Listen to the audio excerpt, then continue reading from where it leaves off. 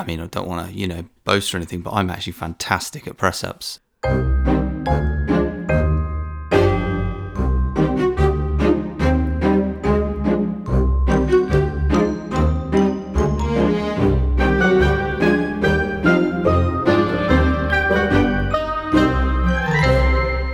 Welcome once again. Hello. How have you been enjoying your long weekend, Eddie? Nice to have some time off from the hustle and bustle of everyday life. What have you been up to?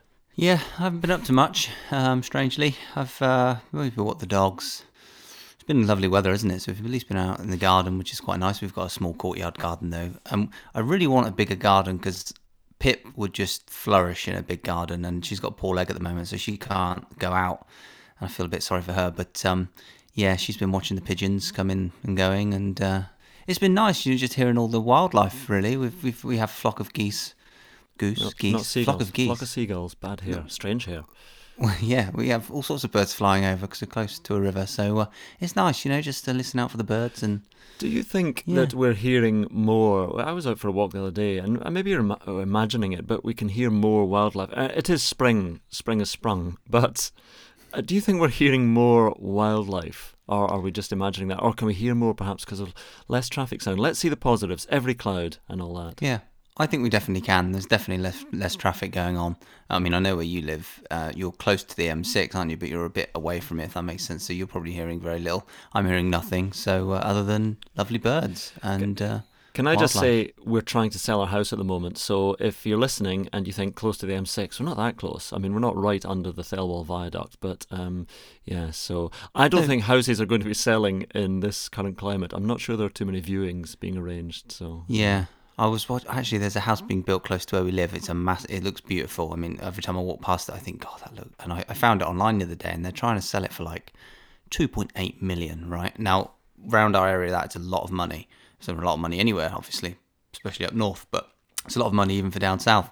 But I saw yesterday. I think the guy who's actually trying to sell it, he was out there yesterday, just working on his own, kind of getting some stuff out of the ground. He did look a bit sad actually, and I thought, God, I wonder what's going through his mind. So brought the tone down already there. Apologies, but well, no, exactly. Cheering everyone up. We were looking at a house. Good chat. This. We were looking at a house, and we went straight in to the viewing, and went into the garden, and suddenly, just there's a little fence, and the other side of the fence, there were two children, one on a scrambling bike and one on like a quad bike, who were just roaring around. So instantly, that's me. I'm done. I'm out of here. But worked out afterwards that I think they were the Wayne Rooney offspring. Now, I'm not saying because he's got this massive, and we were looking in that area. I'd like to stress that the house we were looking at was not in the same ballpark as, I think it might have been the gatehouse for the house that he lives in, but there we are. Imagine that. I'm pretty sure they would love to have someone as famous as you now, with your 208,000 followers on Twitter, moving next door to them. I prefer to call them. Yeah. Disciples. I mean, we've got to talk about you and your dogs, because you've had another incredible week. I mean, talk about going viral with not just one video but now 2 videos, and it was a brilliant sequel. In fact, I think I even preferred the sequel, so I can't wait to see what's coming next to finish the trilogy, or indeed I think it's just at the very beginning. Yeah. Just talk us through that, because I've been looking at your Twitter this week and it is going just crazy, isn't it? It's gone a little bit mad. Yeah, so because you were talking about the first video was a bit of fun and went a bit mad, and then you thought, well, you're never going to do a sequel because you're not going to do anything as good as the Nutty Professor 2, The Clumps. You're not going to live up to that kind of sequel. Home Alone 2. What's a bad sequel? What's a really bad sequel? Police Academy 7. I think it was just the guy doing the sound effects, and Hightower. I think even Steve Guttenberg had left by then. I'm a little bit embarrassed by it all, but I have genuinely been touched by it all as well, because everybody is coming in with messages saying, oh, this has cheered me up a bit, or this has just made me laugh, which is nice, and that's just nice, and it's nice to see nice stuff at the moment, because I think genuinely people are struggling with the mental issues of it all, as much as anything else. It's just that the world seems a pretty place at the moment, pretty and so just a chance to laugh at something silly. And Yeah, dogs are normality as well, aren't they, Eddie? You Pip and Gus, your dogs, they don't know what's going on, so they're just a little bit of normality wandering around your house. Yeah, no, that's true, and thankfully for them, I've not changed, unlike yourself. And I've just got a word of warning, and it's one of the lovely philosophical quote here, just to get into the strap of things. It's fame is a mask that eats into the face. So that's just a word of warning for you there, Andrew. And Face-eating mask. Eddie's bringing the tone up again, cheering us all up. A face-eating mask. I think that's true, though, but it's not. I'm not famous. I'm known in America as the guy who commentates on dogs, though, so that's... Have you had any more TV show offers? Yes, but I have said no to them this time. I don't know. I don't feel that comfortable doing it. Do you feel a strange sense of pressure now that you've got that money? Because honestly, and this is me speaking honestly, the more my Twitter took off a little bit, I did feel a sense of pressure, like, oh, actually, I need to put out the occasional tweet that supports my newfound following. Is that something you're feeling? Yes, but also your following will be largely golf fans. So the trouble is, and it's not trouble because I love dogs and I love dog people, but the vast majority now of people following me are here for dog videos or comedy dog commentary or just dog stuff. But then, so what are they going to do when I, tweet out news about, Exeter against Northampton in the European Rugby Cup? I mean, it's not, or anything about golf or athletics or tennis or whatever it might be. So I feel a little bit of responsibility to occasionally tweet something about dog. I mean, I would anyway, but it's more my Instagram is really where my dogs live. And Twitter, I haven't really done Twitter that much in the past. I've sort of steered away from it. So yeah, well, a lot of them probably be thinking, Exeter in Colorado, they have a rugby team. Didn't know that. Is there an Exeter in Colorado? Or are you probably. I've just made that up. If there is, then that's brilliant because I've just made that up. Yeah. George could say I punched a shark. Anyway, but I think the main thing about this pod is that it's finding something to talk about in golf. I mean, there are always things to talk about, but it does feel that sort of general hibernation has kicked in for all of us. We're all just curled up in a tree like a squirrel or a Kodiak bear who lives with a squirrel in a relationship that neither family approves of. But when we started this pod, so we were talking about, right, we've got to get it going before the Players' Championship, and then we'll do it, through to maybe the Tour Championship or the Race to Dubai. And then we were thinking it was going to be difficult because you'll be playing tournaments and I'll be away at whatever sporting event it might be. But it turns out the difficulty is actually, just that the world has stopped spinning on its axis. So we're struggling to think of things to talk about. So this week's pod, Eddie, we're just going to try and grind out a decent enough round in brutal conditions. When you're struggling with your swing, just get a 72, 73, not losing too much ground. Have you had those days before? Oh, many a time. Thankfully, we've got a great guest this week, and a lengthy one as well. He kind of saves the day. I feel like he's the free drop. We're going to hit it in a couple of bushes today, and we've got Nick Dougherty coming in, and we're just going to get lucky. We're going to find a rabbit scrape or a little molehill or whatever, and get a free drop. So people have got that to look forward to at least. Yeah, okay. Well, I'm going to try and bring some energy to this. This week on the pod, this is what's coming up. Not much, really. We do the name game, Eddie recommends some stuff, and we'll be hearing from Nick Dougherty. And that's about it. So, there we are, that was some energy. Right, a social media roundup for golfers. I couldn't really find that much. I mean, Rory McIlroy seems to be quite an influencer at the moment. He's been promoting something called Whoop. I don't know if it's Whoop or Whoop. Whip. Are we recording now? Whip. Yes. Oh, we are. So yes, we are still. So he was on the Whoop podcast. It's billed as the most powerful recovery and training tool, and here we are giving it some more publicity. Then overnight last night, he posted an Insta story of him lying on an acupuncture mat before bed, as you do. He appears to be naked. Well, it's a shot from the chest up, so I'm sure he's not entirely naked, or perhaps he is. Use your imagination. But he's quite freckly. Rory, I didn't realise he was quite so freckly.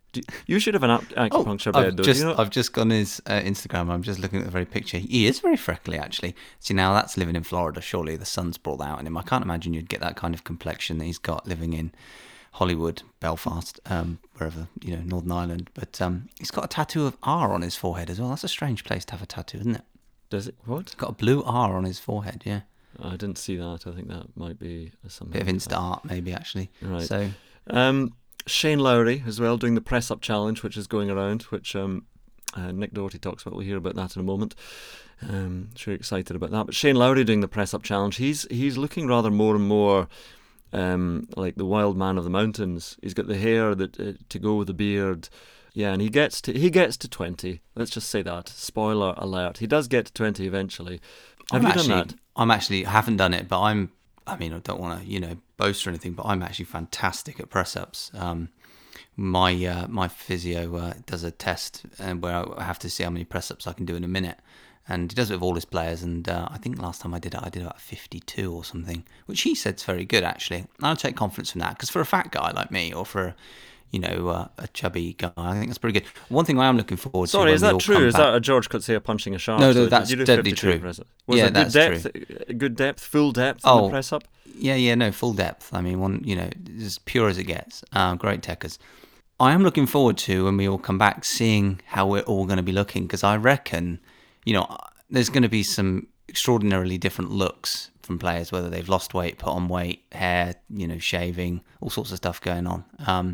The locker room at a golf tournament will be pretty fun, I think, the next few tournaments we see. But I think people are going to be impressed with me, actually, on the bone broth diet. I'm definitely moving more towards the Brad Pitt part of the woods. Have you not given that nonsense up yet, the bone broth, or is that still... No. You can't... I mean, I would think in lockdown, as we enter week 4 of lockdown, you are allowed some luxuries or some diversion from perhaps previous strict regimes. We had an avocado a week ago. Oh, my goodness. And I'm not kidding, I felt like absolute for 2 days, and I had a really bad tummy. That's an avocado. It's amazing, on this diet, we've eliminated everything so much that I think the system now, you put anything back in it that isn't from an animal, and it just spits it out and hates it. So I think I'm destined for this the rest of my life. I really do.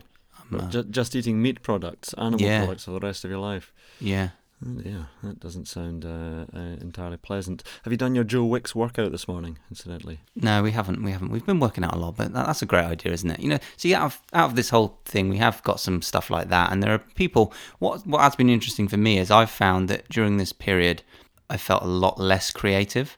I felt like I'm just frozen. I mean, I'm still being active and I'm still thinking a little bit, but I've got no appetite to be creative. Whereas I see someone like Joe Wicks doing what he's doing, even yourself, with your dog videos, that takes an element of motivation to actually do something. But I do think it's quite interesting. I suspect there'll be many people competitive people that will just feel like I'm feeling, where they just can't be bothered to do anything creative and they just want to compete. And there'll be other people that are using this time really wisely to actually, like Joe Wicks is doing, which is amazing, I must say. Right, good chat. So there we are. More serious news. Know that Ian Finnis online, talking about good online stuff. Finno, Tommy Fleetwood's caddy, has been organising a raffle, pretty high-end raffle on Twitter with the prizes he got. But this was to support tour caddies, about £35,000 raised.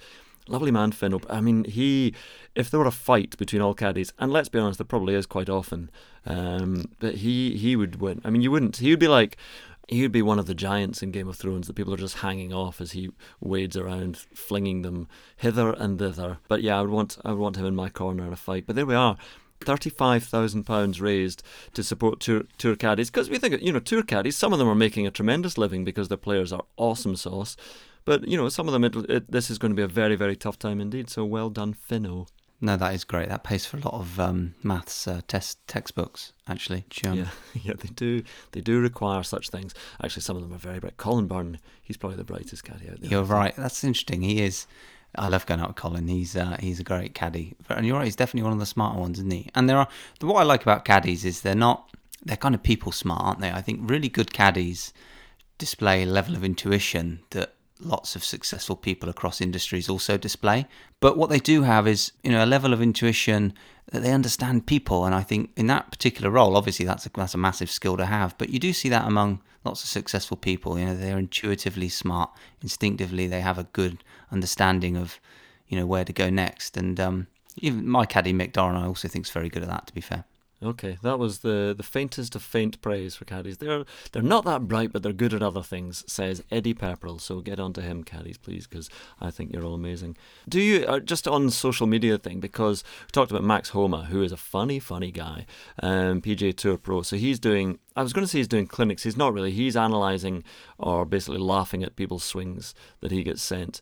But do you think if people, I'm not asking people to send them swings to you, but do you think you'd make a good teacher? Would you be a good teacher, or are you one of these players that just does it and doesn't really know how or why? I would be a terrible teacher.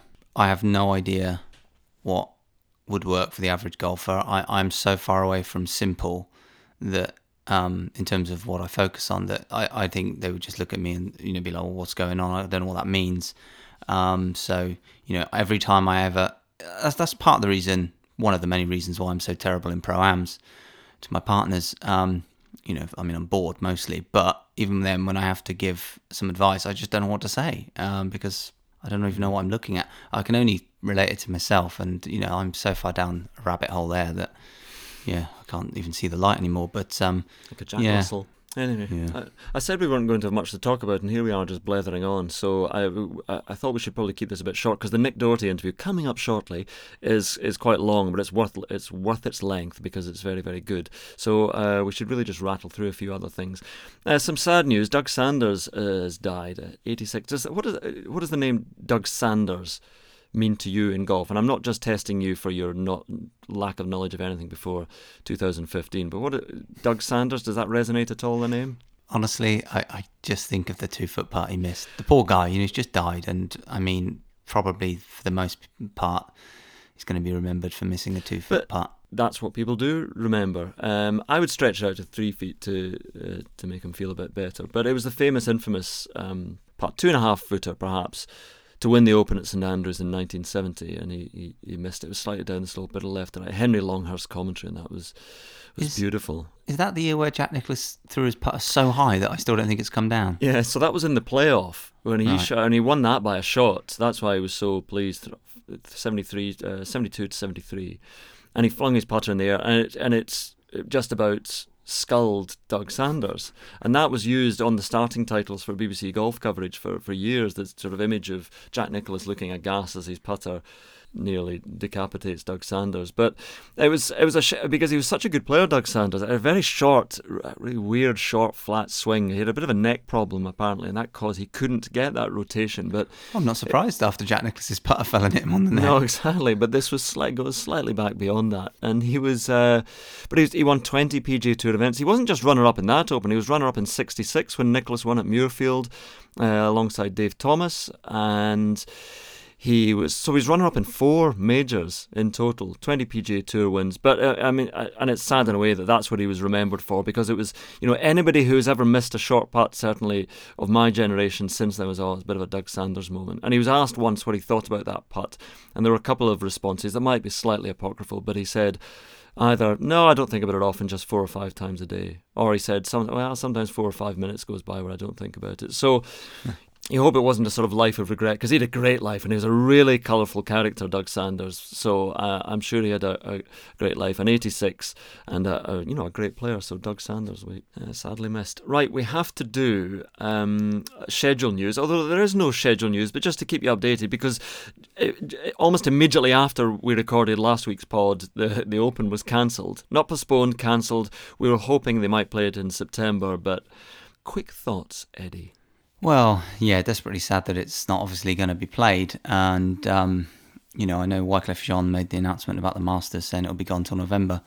See, that's a reference I don't get, but obviously there must be a Fuji song called, or just a Wycliffe Jean song called Gone Till November, is there? There is.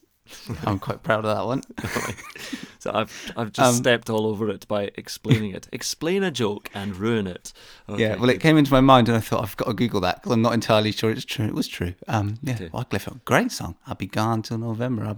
Anyway, so what I was thinking, before the Ryder Cup, there really legitimately is only one major, because, okay, there's 2, but, surely they're going to have picked the team before the US Open, which is going to be the week before. Yeah. The Ryder Cup. And I'd be surprised if the USPGA happens in August as well. Right, so to me, if you're a captain, that is an extraordinarily risky qualification process unless you change the picks, and I know Keith mentioned on email to us that they're considering a few things, but I don't really see how Podrake at this point, I think because the European points list could have, with all due respect, I mean, it could have some very good players, but it could also have some players who have performed well in the early season or some of the smaller events, or big events but not majors. And usually it's during the majors, obviously, where you get your Justin Roses and your top players come through and jump up the points. But if that's not happening, then the qualification process is surely going to have to change a little bit. Yeah, but what they could do, and I think Podrake might have talked about this, just having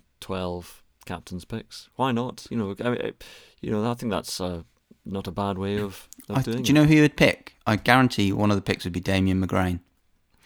Why? Well, he loves Damien McGrain. I've seen him talk about him before. I think saying he's like the ultimate professional. He might even partner him with Peter Lorre. It'd be a tough pairing to beat. Maybe not around Whistling Straits. Might be a bit long for them. But Dustin Johnson and Brooks Koepka against Damien McGrain and Peter Lorre. Peter Lorre are fine players, so they were very good players, and I'm not criticising them. Peter Lorre, I played with him in Qatar in my rookie year, I think, and I've hit some bad tee shots, let me tell you. But he is still responsible for the worst tee shot I've ever seen on tour. It was so desperately far right. It was really? It made Breitbart look, like Jeremy Corbyn. It was dreadful. Mm. Politics. Yeah. Right, okay, we've got to move on. Although I'm going to do Eddie Recommends before our interview this week, because because it's a long interview. It's coming up soon. Again, be still your beating hearts. But anyway, it's time for this. Yeah, that's quite good if you like that sort of thing. Right, Eddie, what have you got for us this week? This week I've got, I'm keeping it in line with your new followers, because obviously, like we've alluded to, they're going to be from the dog universe, and so I thought, what can I recommend that some new listeners are going to take from this podcast, because I very much doubt they're going to take anything else. So I've got 2 dog films, and one's called Isle of Dogs. Oh, yeah. It's a Japanese animation film, but with English subtitles. Thankfully, because those from Exeter, Colorado, are not very good with the Japanese. And it's just a brilliant film. You've probably seen it. Have you seen it, Andrew? Yeah, but it's sort of set in Japanese set, but is it not a Wes Anderson film? It is, yeah. So, it is brilliant. It is awesome. Yeah. And the other one is called Pick of the Litter, which is about training guide dogs. And I watched this once coming home from America last year. And I think there was some alcohol involved, but I cried for like 2 hours, I think, just watching it. It was so... Pick of the litter. I'm writing that down. Yeah, it's just absolutely brilliant. They follow like 5 or 6 guide dogs to training, and I didn't realise just how difficult it is. I didn't realise how tough it is for certain families, because they have to take them on and then they have to give them up if they're not doing quite a good enough job. I mean, it's brutal, it really is tough, but beautiful film. There's one. I do sponsor guide dogs. I get my little pup date every month. Can I on this topic then? I'm going to give a shout out, because I have a badge called Dogs for Good on my bag, and they're having a tough time at the moment. And actually, sadly enough, I met this woman last year who had an amazing dog, a German Shepherd, who helped her out, and she unfortunately died last week, I was told. But they're a brilliant charity. They're based in the UK, Dogs for Good, and I actually sponsored a dog, and he's just been born, and he's called Hogan. I named him Hogan. He's a little yellow lab, but sorry, Andrew, I just wanted to get that in, because no, that's lovely you don't have to apologise for that. That's great. Dogs for Good. So look them up. Named Hogan after Hulk Hogan.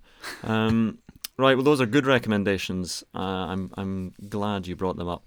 I have to say, when you recommended DMAs last week, and I, like an old man, said the DMAs, like, you're on the Twitter, the Peloton, or the Peloton. I'm crushing it on the Peloton.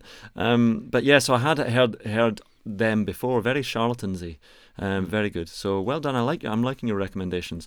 Right, it is time we hear from this week's special guest, a man who was one of the brightest talents in the game, certainly had success on tour, but his journey from really brilliant amateur to professional, and then the highs and lows of golf and highs and lows of life, and then on to presenting Sky Sports golf coverage. It's one worth listening to. This is good stuff on any number of topics, not least homeschooling. Here is our chat with Nick Dougherty. So hello, Nick. How are you? You're keeping reasonably busy at the moment. You seem to be quite busy. I suppose Sky Sports have to try and fill a lot of hours still of programmes. Yeah, of course. It is. In fact, I'm chocker I'm chocker without having actually anything to do. So there's a lot of homeschooling going on, which has changed my perspective on teaching and how difficult it would be to do. I'd much rather face a 7-footer downhill with a couple left to right in it than do one day of teaching. It's very, very testing for the patience, and I've never had very much of it, to be honest. So that's taking up a huge amount of our time. It's lovely being with the kids, spending more time with them, but the days are long. Everyone is exactly the same, whether it's Sunday, Monday, Wednesday, does not matter in the Doherty household. And to be honest, the work is almost a bit of sweet relief for me. Really? You sound like you might be the trendy young teacher who comes in and sort of flips the chair around the other way and sits legs astride and goes, "Hey kids, just call me Nick. I'm not Mr. Doherty. Mr. Doherty was my dad. Call me Nick."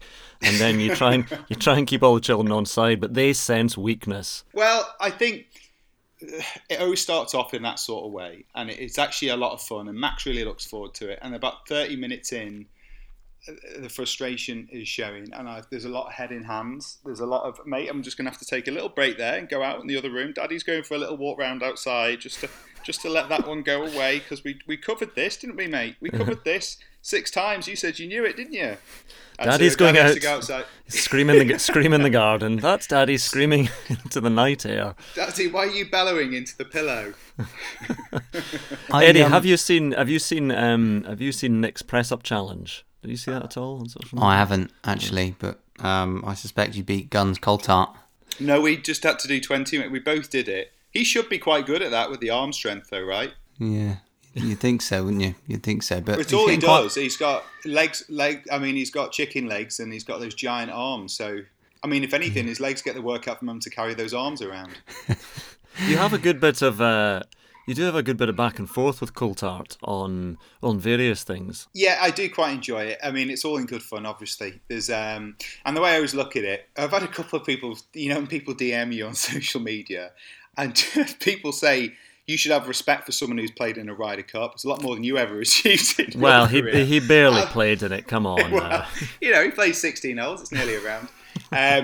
And he did give out a huge amount of bananas that week. I don't think anyone's ever given out more at a Ryder Cup, which is a fact that not a lot of people actually recognise or understand, to be honest. It was a lot. It was a lot because guys needed a lot of sugar that week too. But yeah, it's all in good humour, and I can only give him that much stick because there's a huge amount of respect there. And hopefully it works the other way around, but I might be speaking out of turn.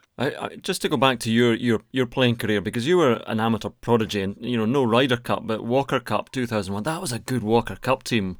Sea Island, you, Luke Donald, Graham McDowell, Mark Warren. All of us played on tour at some stage, bar Gary Wolfsnome, who obviously never turned pro, but then did as a senior, and he's been successful obviously on the seniors tour. And Nigel Edwards, who went on, he's now the performance director for the English Golf Union. He's had a super career, and a Walker Cup captain as well. And he's had a super career in amateur golf, never chose to. So, yeah, those said the one before us was a strong team. That won 15-9 at Nairn. That included Dyson, Storm, Casey, Donald, obviously in that one as well. But that 2001 team, 15-9 in the States, was a bit special, to be honest.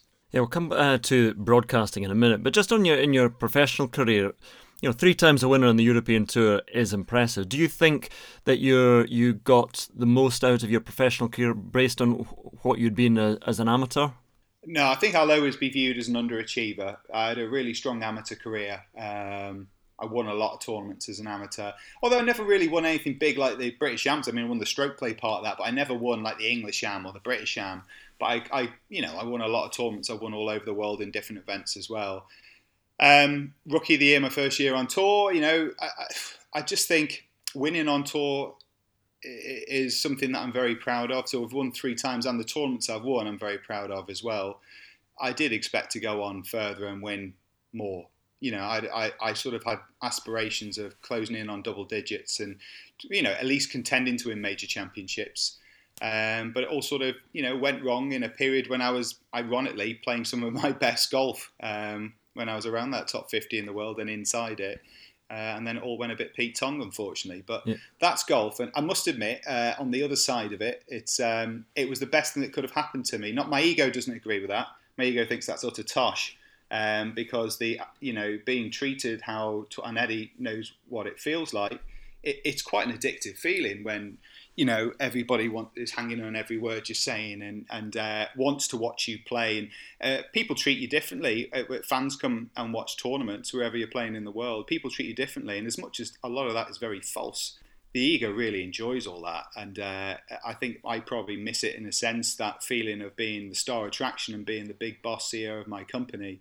But I love working for a team in what I do now, and it's just failing like I did, which was fairly dramatic, has given me a much better perspective on life, and it's definitely helped me as a person. That's interesting. And I this is a tough question to ask, and it always annoys me when people ask me these types of questions. So it's exactly what I'm going to ask you. Do you think your character or your personality has something to do with why you failed in that fashion, but also as to why you've become such a good broadcaster in that you have? Or do you see any relationship in that? Because, in my mind, and, I would relate this to myself selfishly because we always do, but people would say to me, do you worry about this sort of thing, Eddie, because you overthink it? But then by the same token, if you did fail, you'd be okay because you'd become a good pundit, whatever, blah, blah, blah. And I often think, well, is that relationship as symbiotic as that, or is there actually that just means nothing? What's your opinion on that? I'm one of the people that ask you that purely because I think it's very true. And I ask you because, and again, for the same reason you said, from a selfish point of view, I relate it back to my career. And knowledge is power, but only if it's used responsibly. And I think the ability, there have been some great thinkers in golf who've been successful, but there's been far many more legends of the game that really don't overthink the sport. They hit it and find it. And I find that now from my job more than ever. When I was playing, I didn't think about it too much. But now when I stand across the skycot and ask guys about what they were thinking, what they were doing, I'm taken aback by sometimes the actual inaccuracy of what they're describing in what they were trying to do, what they're doing with their golf swing, which isn't happening. And you know what, my best take from this ever was watching Lee Westwood do a British Masters masterclass. It was my first one, and Westwood on drive. And I thought, this will be amazing, this will be mega, because Westie's for me, one of the best ever drivers of a golf ball. 15 minutes live TV, so this taps into a world that Andrew knows all about as well. I'm absolutely terrified because I've never done this. And I'm playing in the tournaments. In fact, it was when we played, Eddie, me, you, and Tyrrell, first two rounds. And I'd shot 200 on the first day, and I'd beaten Westie. So I'm like, this is great. So I'm concentrating on my golf now. I've got to get into TV. This is sort of direction I'm going. 15 minutes, this is easy, driving with Westie. And I start by asking, well, what are the keys to what you do with your driver? He goes, well, I just like to try and keep it really simple, really. And I thought, okay, no, that's all right. Yeah, okay. Well, let's do shapes then, Lee. Tell us how you fade the ball. I thought, like, this is going to be, this will be 2 or 3 minutes. He'll hit a couple of beauties down there. And he said, well, when I fade it, it's my natural shot, isn't it? So I just sort of, hit my normal shot. And in my ear, I've got talk back in, and they're saying, and it's a 15-minute segment, and 14 minutes and 28 seconds to go. And I just I'm thinking, how on earth am I possibly going to get through this 15 minutes of my life? He's got nothing to say. And so anyway, I'm not even concentrating, but he's hitting these most stunning little fades. I'm like, okay, well, draw. If he doesn't know how he fades it, drawing it, he'll have much more to say because he has to do something to make the ball turn right to left. And of course, I know all the science behind. I want to tell them all about face to path. I want to explain all about this. I want to explain about all the dynamics that come into how you make the ball shape and shift around in the sky.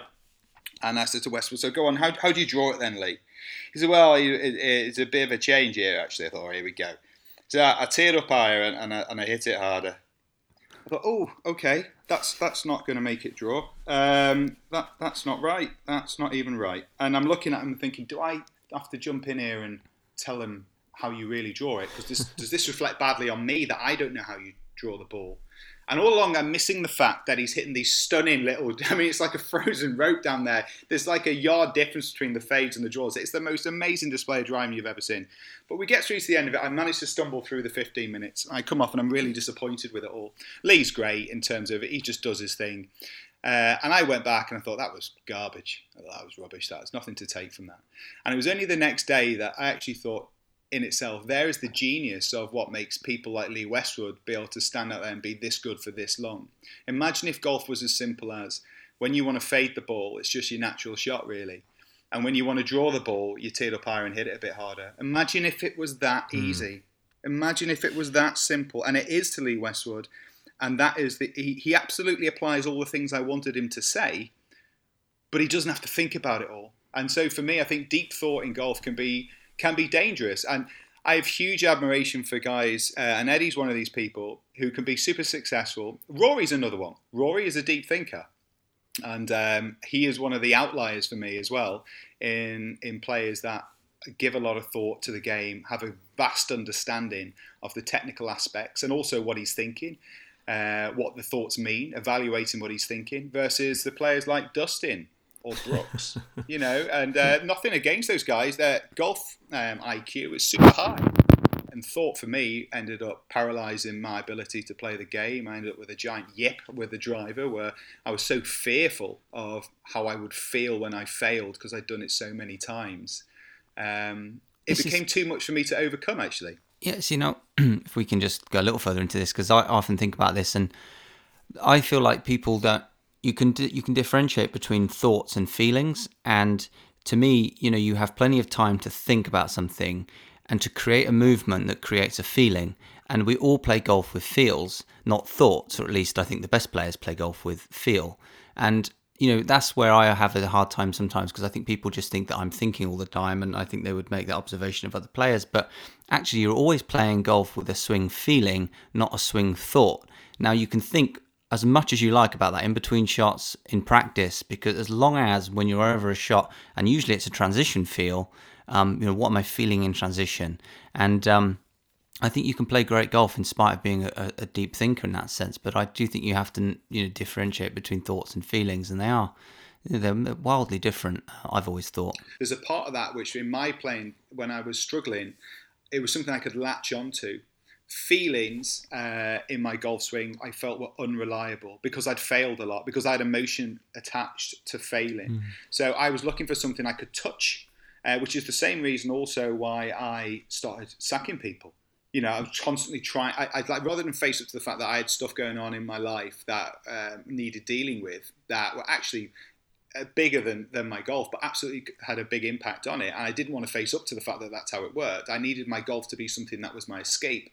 It wasn't. And so my feelings and my emotions were attached into what I was trying to do. So I did everything I could to stay away from dealing with what was going on and feelings, because I just didn't trust myself or my golf swing at that stage. Yeah, it's fascinating that there is that trigger that starts something, and from there it sort of unravelled a bit for you. And we've said here on what should have been Masters Sunday, and you've talked very emotionally about the 2008 Masters, because 2005, 2006, 7, 8, that's when you really were pushing up in the world. But because of very sad events immediately after that Masters, you can't often separate golfers. I find it fascinating how you have to be in a good place off the course to play good golf on the course, and that was very difficult for you at that time.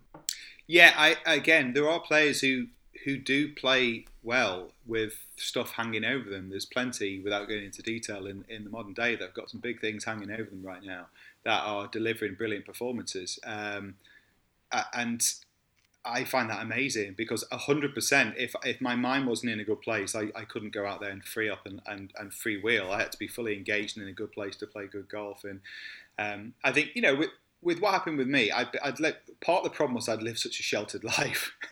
The worst thing that happened to me was like 3 putts, you know what I mean? It's like that was the worst part of my life. I had such a fortunate upbringing. I was made to work very hard for everything that I had, but I still had a very, very fortunate upbringing, and was allowed to go and pursue my golfing dreams and career. And I always had this mentality. My dad had brought me up. I believed that I was bulletproof as an amateur. And I always believed, even when I failed, I had this, my dad had instilled it in me that I was better than everybody else. And I absolutely believed it when I went on tour as well. And I just thought, whatever. And that's why I used to party all the time. I used to honestly believe, I had it in my head that when I was going out partying, I'd play better the next day. Because I had a few runs of where I'd actually go out and then shoot like 66 the next day. I thought, well, it obviously helps me play better, which is just ridiculous. But I had that mindset, which was that almost naive, beautiful mindset that so many of the top players seem to have, where it's just like, even though it might look and you think, that's impossible, mate, there's no logic behind that. That is just not the case. I believed it. And if you believe it, it can happen. You can take yourself away from, certainly not get in the way of being able to perform. And I thought I was bulletproof. And then when you lose somebody like I did in fairly dramatic and It's style like Mum went. Right after that Masters, I wasn't equipped, and it is very final, isn't it? That's it. There is no never see Mum again for the rest of your life. And this is not a poor Nick thing. This is something we all face. Hopefully later in our lives than earlier. We lose people in life, and it's one of the great tragedies and sufferings that we all have to go through. And I wasn't equipped for it, and it was very public. And I stupidly made it my goal to make that Ryder Cup team because I would look like I was going to make it. I was like in second spot in the standings at that stage when I had to withdraw from Harbour Town after 3 rounds. In the standings for the Ryder Cup, I was in great shape. I made it my goal to make it for my mum, which heaped the pressure on. It was a stupid thing to do, and my golf became this very emotional sort of whirlwind thing through to the end. And the most relief I can remember feeling through that period was when I didn't make it, being interviewed by Tim Barter, and I only missed it. It came down to the last 9 in the last tournament at Glen Eagles, and Ollie Wilson got that last spot in the end. I had a feeling I needed to make the team because he had to pick a couple of big players like Poulter and Casey, Faldo's team this was, and I was so relieved, and I knew Nick wouldn't pick me. He couldn't pick me, especially the mental turmoil I was sort of going through.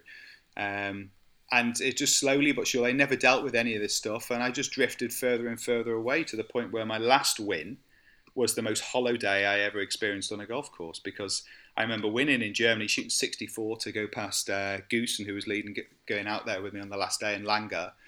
And it meant nothing. I had it in my head that this will be this whole sort of, for Mum, this win for Mum, point up at the sky job, you know, the rainbow, and that's for you, Mum, and everything's going to be better, and nothing's better. Mum was still dead, and I still felt crap about it, and I think that was when I realised I was in trouble, because it was one of the most hollow days of my life, that, and winning on tour is not that easy. If you can't enjoy it, I only did it 3 times in over 300 goes, so it's I knew I was in trouble then. Mm-hmm. That's amazing. That's a fascinating insight into, because lots of golfers will have, if not similar or identical stories, similar issues in their lives, and we very rarely see or find out what's going on behind the scenes or inside their heads. So it really is fascinating. But I mean, the sort of slow decline in form or quick decline in form did lead to other things, and I just wonder when you started to consider that you might possibly think about a career in golf broadcasting. Well, I took a long time. Obviously, I had the limb to be reached on through Di. They kept asking Di, Jason Wesley, my boss at Sky, kept asking Di, will he come on? And I always had the idea of, no, I'm a pro golfer, not a TV guy. And I thought in my head, I'd seen guys like Howler and Ollie Wilson who'd had, a bit of a bumpy road, but not even that bad. But, going in and doing some of this stuff. And I thought, no. That's like trying to juggle too many balls. I'm a tour player. One day I'd like to do it because it interests me, that. And I like public speaking, and I always enjoyed the TV aspect of it and doing interviews and what have you. But I'm a player. And if I take my eye off the ball, it's a slippery slope to oblivion, that. And I was very wrong. I was very, very wrong. Eventually, it got to the point where I'd lost my card and I'm on the Challenge Tour, which was a really hard thing for my ego to take. That was a really tough time, especially realising that those guys on the Challenge Tour are really bloody good and I can't beat them either. I said, okay, I'll do it. Yeah, I'll come in and do it. And I bloody loved it from the very first one that I did. Because I all of a sudden, after 5 years, almost half the time I was on tour, of sucking at golf and being on the Challenge Tour and working harder than I'd ever worked with just nothing coming back. Because even when I'd play it all right, all I had to compare it to, my ego would say, yeah, but look where you used to be. Look what you were supposed to do. Look at the tournaments that you won. You used to play. You played. I remember playing in the Masters, stuff like that. My ego found that really hard. It was dark. And golf, unfortunately, isn't like that. Score a 91st minute winner. Everything turns on its head and you're a superhero. It's a slow burner. You can't fix it in a day. And my ego also hated that. So it was really, really challenging time. And all of a sudden, I do a show and lots of texts, people saying, I thought you did a great job. And I hadn't had praise or someone saying, nice work, mate, or not put their arm around me in sort of a sympathetic, are you okay sort of way in 5 years.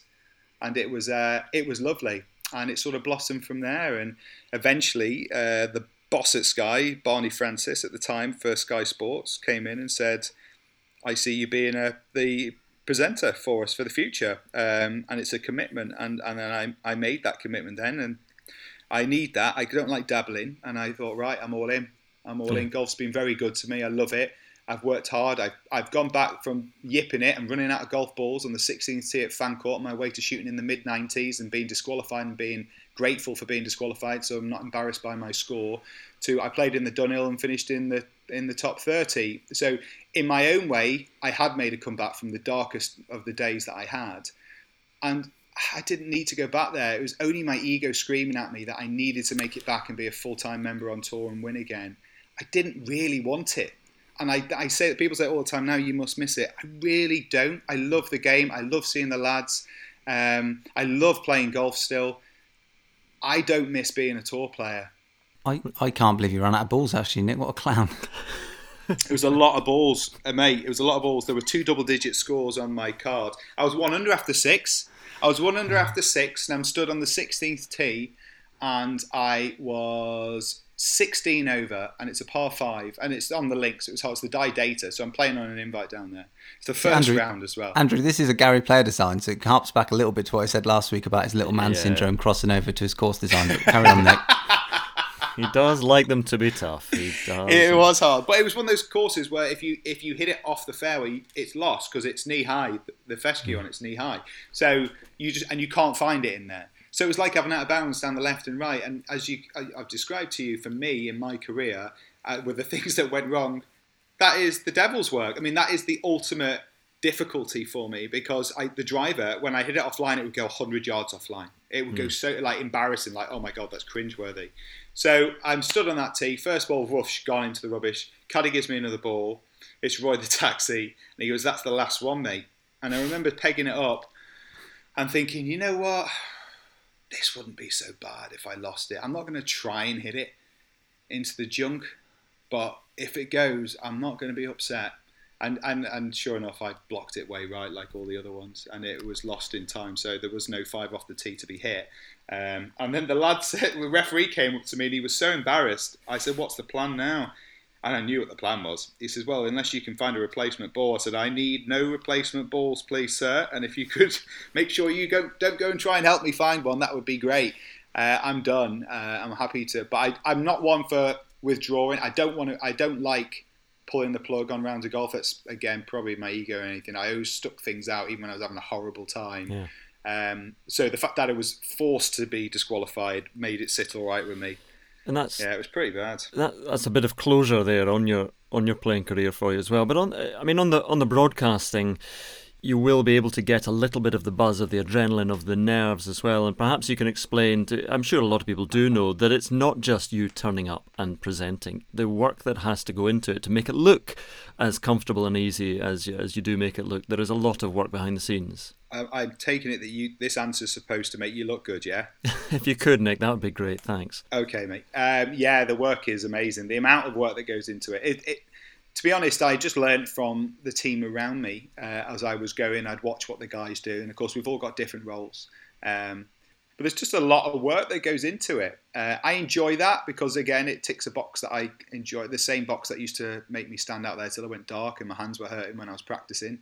I enjoy that. I like sitting down. And when I do these Instagram lives that I've been doing, for instance, it takes me about the same amount of time to prep one of those. So Eddie's one that I'm doing on Wednesday, it'll take me all of tomorrow to prep that properly. I didn't realise we were doing it Wednesday. I'm busy. I've got Pro-Am to play Wednesday, Nick. Are you really? You in the Pro-Am? Is it a virtual Pro-Am, Benny? It's a virtual Pro-Am with Andrew's 2 dogs. They're super famous now. They're busy with Luke Skywalker, Mark Hamill, and Ryan Reynolds. They're playing a Pro-Am, so they're now in the TV groups. I'm afraid they're not out with your group. Yeah, I heard he's playing quite early on the first day, Eddie. 7:10, I think it was 7:05. I think you are, mate. Oh, blimey, that is early. And looking forward as well to the rest of the year. Again, we're peering into the autumn and beyond into the winter. How would you enjoy presenting Masters in November? I'd love to present the Masters anytime, to be honest. It's for me, last year, that was my favourite moment. Obviously, being there at Augusta and in that anchor role for Sky Sports was amazing, but also just being back at Augusta. Last time I was there, as I said in the piece that I did the other day, was when I last time I saw my mum when I played in 2008, so it was an emotional return. And then at the end of that week, which I was really pleased with how it went, and it was a lot of pressure. The nerves are exactly the same I used to feel as when I was playing. You know, it's live TV, and there's expectations and all those same things, and there's that buzz that you were talking about earlier on, Andrew, as well, that you feel.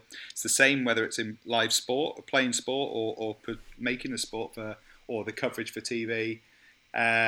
There's a lot of pressure, so to get through that week was amazing. But then to have that result was out of this world. That hands on your head sort of moment with Tiger winning again, it all blew us away. And I think we're all a bit disappointed, aren't we, that we're missing out right now. But I've got a feeling if there is one of them that's going to happen, and there might be more, but if there's one that's going to happen, we chatted about this briefly the other day, I think that might be the one. And I think Augusta National would quite like that if that was the case. Not to outdo the others, but just to, if there's going to be one beacon of golf that shines at the end of this year, it might well be the Masters in November.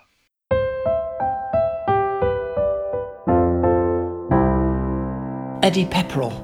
Which one is he again? So there we are, Nick Dougherty, lovely, lovely man. He can talk. He is a wonderful talker, Eddie, isn't he? He is. He's a very good talker. In fact, that's something that I've realised doing this podcast. You know, we've had a number of guests now, and they've all been superstars in many ways. And it amazes me how much they enjoy talking, you know? And I kind of think, God, is that my future? Because it's great when you meet people who like to talk and who talk really well.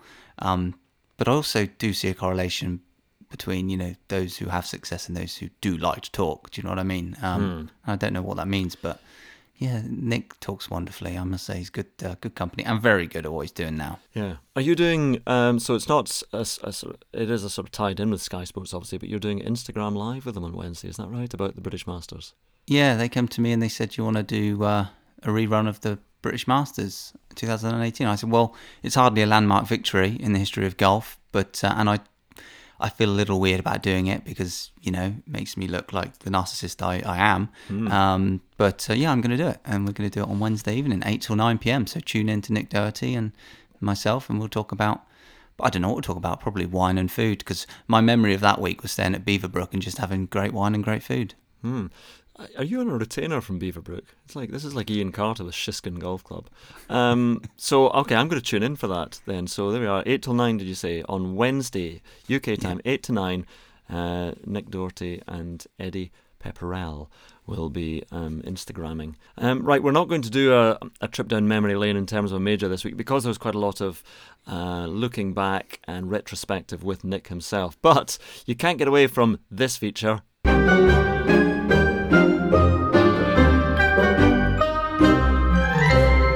I'll tell you what, there aren't many golfers called Alan. Once again, time for There Aren't Many Golfers Called Alan. This week, our name is, actually just before that, build that up with a bit of suspense, drum roll. Just tidying up last week because a couple of people got in touch to say, what, no mention of Gary Evans? I know, well, this is the thing, we forget names, we forget really obvious names as well.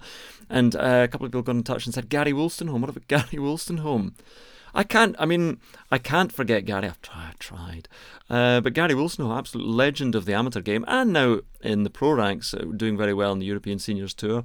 And again, I stress, I caddied for him in the US Open at Torrey Pines when Tiger won, and just pipped Gary by 26 shots. But that was an amazing experience. So Gary Wolstenholme. This week, we're doing Nick's. Nicky's. Obviously Nick Dougherty, that one's out the window. What's your first one, Eddie? Nick Price. Brilliant player. Lovely golf swing. By all accounts, just a great guy. And my memory of Nick Price is actually when in the final hole, I think it was the final hole of the President's Cup at that bloody Gary Player design course again, Fancourt. And he had an 8-foot putt to halve a match maybe, or to win a match, and he missed it, and he broke his putter over his knee. And it's the first time I've ever seen anybody do it the way he did it. And I've tried it, and it's really hard. So he must have had such adrenaline coursing through his bones to do it. Just a great moment. He's one of these people, and actually Gary Player's quite good at this as well, but Nick Price will, you'll meet him once, and then the next year, he'll meet hundreds, thousands of people, but he'll meet you and you'll have a brief conversation, and then a year later he'll say, oh hey, how are the kids? And name them all, and then I'll say, Nick, I don't have any children. No, but he'll say, but he does. He remembers not just your name. He remembers things about you and ask. It's just one of those people. I'm terrible with names. Do you, when you're doing pro-ams, are you good at remembering names of your playing partners? No, I always write down what they're wearing. So, if someone's wearing blue shorts, it's BS for blue shorts, or blue S, or red hat, or, something like that to describe them, or, what they're wearing or their personality. So, and I just pray they never ask to see the card during the round, because obviously then it gives away that I really have forgotten their names. Yeah, but then you sidle up to one of them who you're pretty sure you know what their name is, and you say, "Can you just tell me what did Richard score there?" And and it goes, "I'm Richard. I'm Richard." What?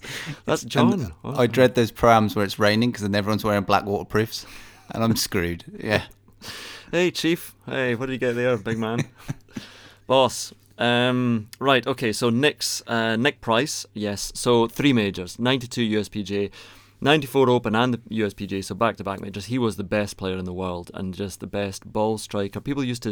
Other pros used to watch him hit 4 irons on the range because it was just a stripe show. I've got Nicholas van Hootegem written down, but I haven't written anything down about him, so I'll leave that. Nicholas Colsaerts. Entertaining character, great talent. 3 European Tour titles. He was a wild card for the 2012 Ryder Cup, and then he played with Westwood, didn't he? And he shot, he had 8 birdies and an eagle, or 7 birdies and an eagle against Woods and Stricker. Woods had 7 birdies. This was in the Friday 4 balls, and they won at the last. And I don't think Westwood admitted that he hadn't really done much, just sort of been along for the ride. But great talent, Colsaerts. Yeah, he's a good guy. Fun guy.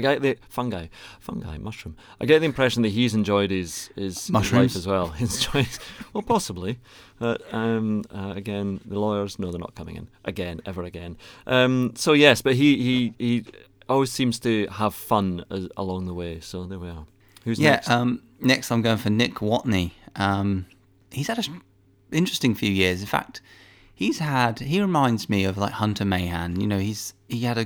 He was just a really good golfer, wasn't he, for 5, 6, 7, 8 years? Yeah. And 5, 6, 7, 8, my hood's good and baby is... Anyway, and then fallen off the face of the planet, seemingly since he had a really bad final day. Was it at Whistling Straits in 2015, I want to say? Yes, that's right. Do you remember? And he had a really bad, I think, 3rd or 4th round. Heavy sigh. Must I step in again? Eddie is partly correct, but Andrew is clearly just agreeing because he wants to show that he knows stuff. In fact, it was Whistling Straits, but it was 2010 and not 2015 when Nick Watney was going well, but then had a cataclysmic system failure in the PGA. I thank you. And seemingly went off planet, but I played with him at Sawgrass last year for the first 2 days, and he is a really, really nice man. There must be something in the name Nick, although we're going to get to Nick Faldo in a minute. But he's lovely guy, and he had caddying for him. This is really annoying because I've forgotten his name, but a legendary caddy. In fact, he caddied for Greg Norman for years. One lovely man. They were great company to be with that for 2 days. Oh, Tony Navarro. That's right. Yeah, Tony Navarro. Really nice to be paired with Nick Watney now is tremendous because lovely caddy, lovely guy. And looks almost identical to Andy Roddick as well. Yes. So, he won the WGC at Doral and 5 PGA Tour wins. Good player, as you say. He had that spell 2011, 2012 in particular. He was hot. Nick O'Hearn, nicotine. Nick O'Hearn. He was a very I don't want to use the term journeyman because he was better than that, but he got the best out of his talents, and he left-hander, not a big guy at all. But he had some really good finishes. 6th at the US Open, the famous US Open at Winged Foot in 2006, and just a really, really good player, Nick O'Hearn. There we are. I think I have an interesting fact about Nick O'Hearn, and it's actually to do with his wife. Okay. I think his wife is an artist or something. Is that an interesting fact? That's just a job. Well, I know. I'm not sure if I've made that up, actually, but okay. I'm pretty sure I've seen that around somewhere. I think she's like a really good artist, but I may have made that up. Okay. Do you think that's what the critics say? She's a really good artist. Right. Okay, we'll look that up then. Nick O'Hearn's wife, artist. We'll leave Faldo at the moment. Nicholas Fast. Oh, do you remember him? Oh, I do. Of course I remember him. You've gone twice in a row there, actually. That's against the rules, isn't it? Well, you mentioned Faldo already, so... That's true. Faldo counts for me. Faldo, all right, Faldo counts for you, so there we are. You can have Faldo. Well done, for remembering Nick Faldo. Nicholas Fast, 6 European Tour wins. Was second to Duval at the 2001 Open. Played in the 2002 Ryder Cup at the Belfry. Played. and was fourth at the US Open at Oakmont 2007 when Nick Dougherty led after the first round. So again, his was not a swing of any beauty whatsoever, but really, really good player. So I admire Nicholas Fast. He had a really strong fist pump game. Do you remember? Yes, yeah. I had a look. I loved watching Nicholas Fast because he looked like he was an accountant or a lawyer just out on a golf course. And I remember when I first came out on tour, I played a practice round with Nicholas Fast on a Tuesday, and that is important because he hit like a shot on one hole, par 3, and it came out like 20 yards short or something. And I overheard him talking to his caddy saying that he hits it 20% shorter on a Tuesday because he's just got no tournament adrenaline. And he was deadly serious. Really? And it was still something that I think about all the time when I play on a Tuesday. Because it's kind of true, you don't hit the ball as far on a non-tournament day, but 20% is quite a lot. Yeah. And he was an intense character, but nice guy. Right, who else have we got? Well, I've given you Faldo. We don't really need to give facts about Faldo. Have you got some facts and figures about Faldo? No, he was very good at golf. He's very good. He's absolutely brilliant. 6 majors. Funny man, funny guy. He's really found his humour in later life as well. Nick Rousey. Now, what's interesting about this guy is not that he's particularly great at golf because he's ranked 1981, so a bit better than you, but he's the brother of the famous Ronda Rousey. I was about to say Ronda Rousey. That's the only Rousey I know. Yeah, she's a fighter. He's the brother of her, and so that's interesting. You don't find many MMA fighters. Well, I think she actually does WWE now. She's like you; she's gone for the fame and the money, and but there you go, Nick Rousey from America. I could end up commentating if she ends up fighting a dog at any point. Nick Rousey, well, I can't really talk that. Nick Job was a very good player in the 70s. He was always the pro at Richmond Golf Club, and he had some success in the European Seniors Tour as well. Nick Job. So, have you got any more? Have I won that? I've got another one as well. Go on, I'll give you... Nick Flanagan, the Australian. When he won the US Amateur at Oakmont in 2003, he was the first non-American to win it since 71. Only Canadians and Americans had won it since 1911, and only about 3 Canadians. So Nick Flanagan broke the mould, and since then lots of different countries have been wading in to win it. So Nick Flanagan. Actually, this break from golf came at just the wrong time for him. He was hitting a rich vein of form. He finished third in the what? What are you going to say? I'm looking at exactly the same page you are. No, I'm not looking at any page. This is off the top of my head. This is absolutely off the top of my head. He finished third in the Australian PGA, 12th at the Vic Open, and then I can't remember what he did. Can you remember what he did after that at all? Yeah, the New Zealand Open presented by Sky Sports. Yes. He finished third. Did so he? Yes, third. That's right. Yeah. He's gone from 1,118th at the end of last year to 409th. That's trending. Oh dear, that is trending. Hashtag Nick Flanagan. Right, okay. I think we're both winners there. Everyone's a winner for listening to our famous Nicks and Nicholases in golf. Right, we're nearing the end here. You'll be glad to hear. Reviews though, we've had lots of good reviews, and I am genuinely pleased, thrilled that so many people are enjoying this podcast. A lot of you might hate it and hate us intensely, but some very positive reviews and some really good numbers listening. Vic Colt has, his review was 5-star review, expert curation of life and sport by 2 likeable champagne socialists. What is that? So that's like George Galloway would be a champagne socialist. I would think that would be, he would be described as that. So maybe we'll end up on Celebrity Big Brother wearing leotards and licking milk out of a bowl with Rula Lenska. Yeah, that was definitely my favourite review. I'm not a champagne socialist. I'm an apple, carrot and ginger wake-up juice liberal. I don't know. Or Prosecco far right. I'm not. I'm. It makes me think that that's like Laurie or someone who's just pretending to be that guy, which does remind me. Once I made up an account on Twitter under a different name just to troll Laurie Cantor and Phil Kenyon. Oh, no. And I enjoyed it. It was so much fun, and they hated it, which was great. And but I also left my only ever hotel review, and I'll tell you the hotel because it's Free World, and it was the one in Cron, Montana, the Grand Hotel du Parc, and it was, well, this was my review, and it's still on TripAdvisor for all to see. My name was Top Hat 1966. Oh no! And I said, terrible. I stayed here as I was playing in the Omega European Masters. Unquestionably, throughout my stay, the kindest member of staff was the dog. She barked at me twice. We had no shower in the room, just a bath. There was a strange stench in the room also, like that of a sweaty bum. Breakfast was more uneventful than continental. My girlfriend went to the gym. She expected primitive, as someone had written before. Instead, she got laughable. The area is beautiful, and some rooms do overlook the stunning valley. Ours, however, overlooked a tennis court that was older than Billie Jean King. And I paid €275 a night for all of this. Safe to say, I won't be staying here next year. And I didn't, because I lost my bloody card. But I never went and stayed back there. But that was the only hotel review I've ever left, no, yeah. You destroyed them. I mean, that might have put them out of business. You are a champagne socialist. That's a champagne, not socialist at all. That's cruel and cutting. What a way to end. 91 countries listening to us now. That's good. Ivory Coast. These are the recent ones that have joined. The Ivory Coast, Senegal, Croatia, Antigua and Barbuda, Slovenia, Rory Sabatini, Zimbabwe, Nick Price, Montenegro as well. So Montenegro has got one course being built at the moment. It's going to be finished in 2021. Well, that was the plan anyway before all this. Who do you think designed it? Colin Montgomery. No, it's a Gary Player design. It's a Gary Player design. And Montenegro is stunning. Really tiny country in the Balkans, just sort of north of Albania. And mountainous, a lovely coastline. And the pictures of this course look extraordinary, but basically I'm sure it's like a par 94 or something like that. It's going to design like one of those courses out of the Tiger Woods games on the PlayStation years ago, where like it was just ridiculously tough. I remember there was one in a forest that was, I think it was a course called Predator. Yeah, well, that was the one that was forest. based on Predator, wasn't it? I loved that one. Yeah. Oh, that was so tough. It That was was designed tough. by Gary Player, I bet. Yeah, the Highlands one was a bit sort of... Hamish, yeah. with Hamish. Do you remember Hamish? Exactly, because we all live in castles in Scotland, and it was really windy and dark and rain. Okay, that bit's true. But anyway, good memories of playing Tiger Woods 2004, whatever it was, when I was already in my early 40s.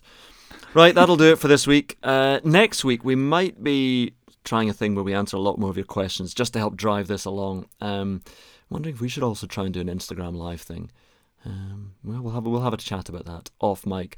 But anyway, thanks for stopping by. Stay classy, San Diego, and we are going to go and curl up in a tree and hibernate. And we'll see you next week. Yeah, bye.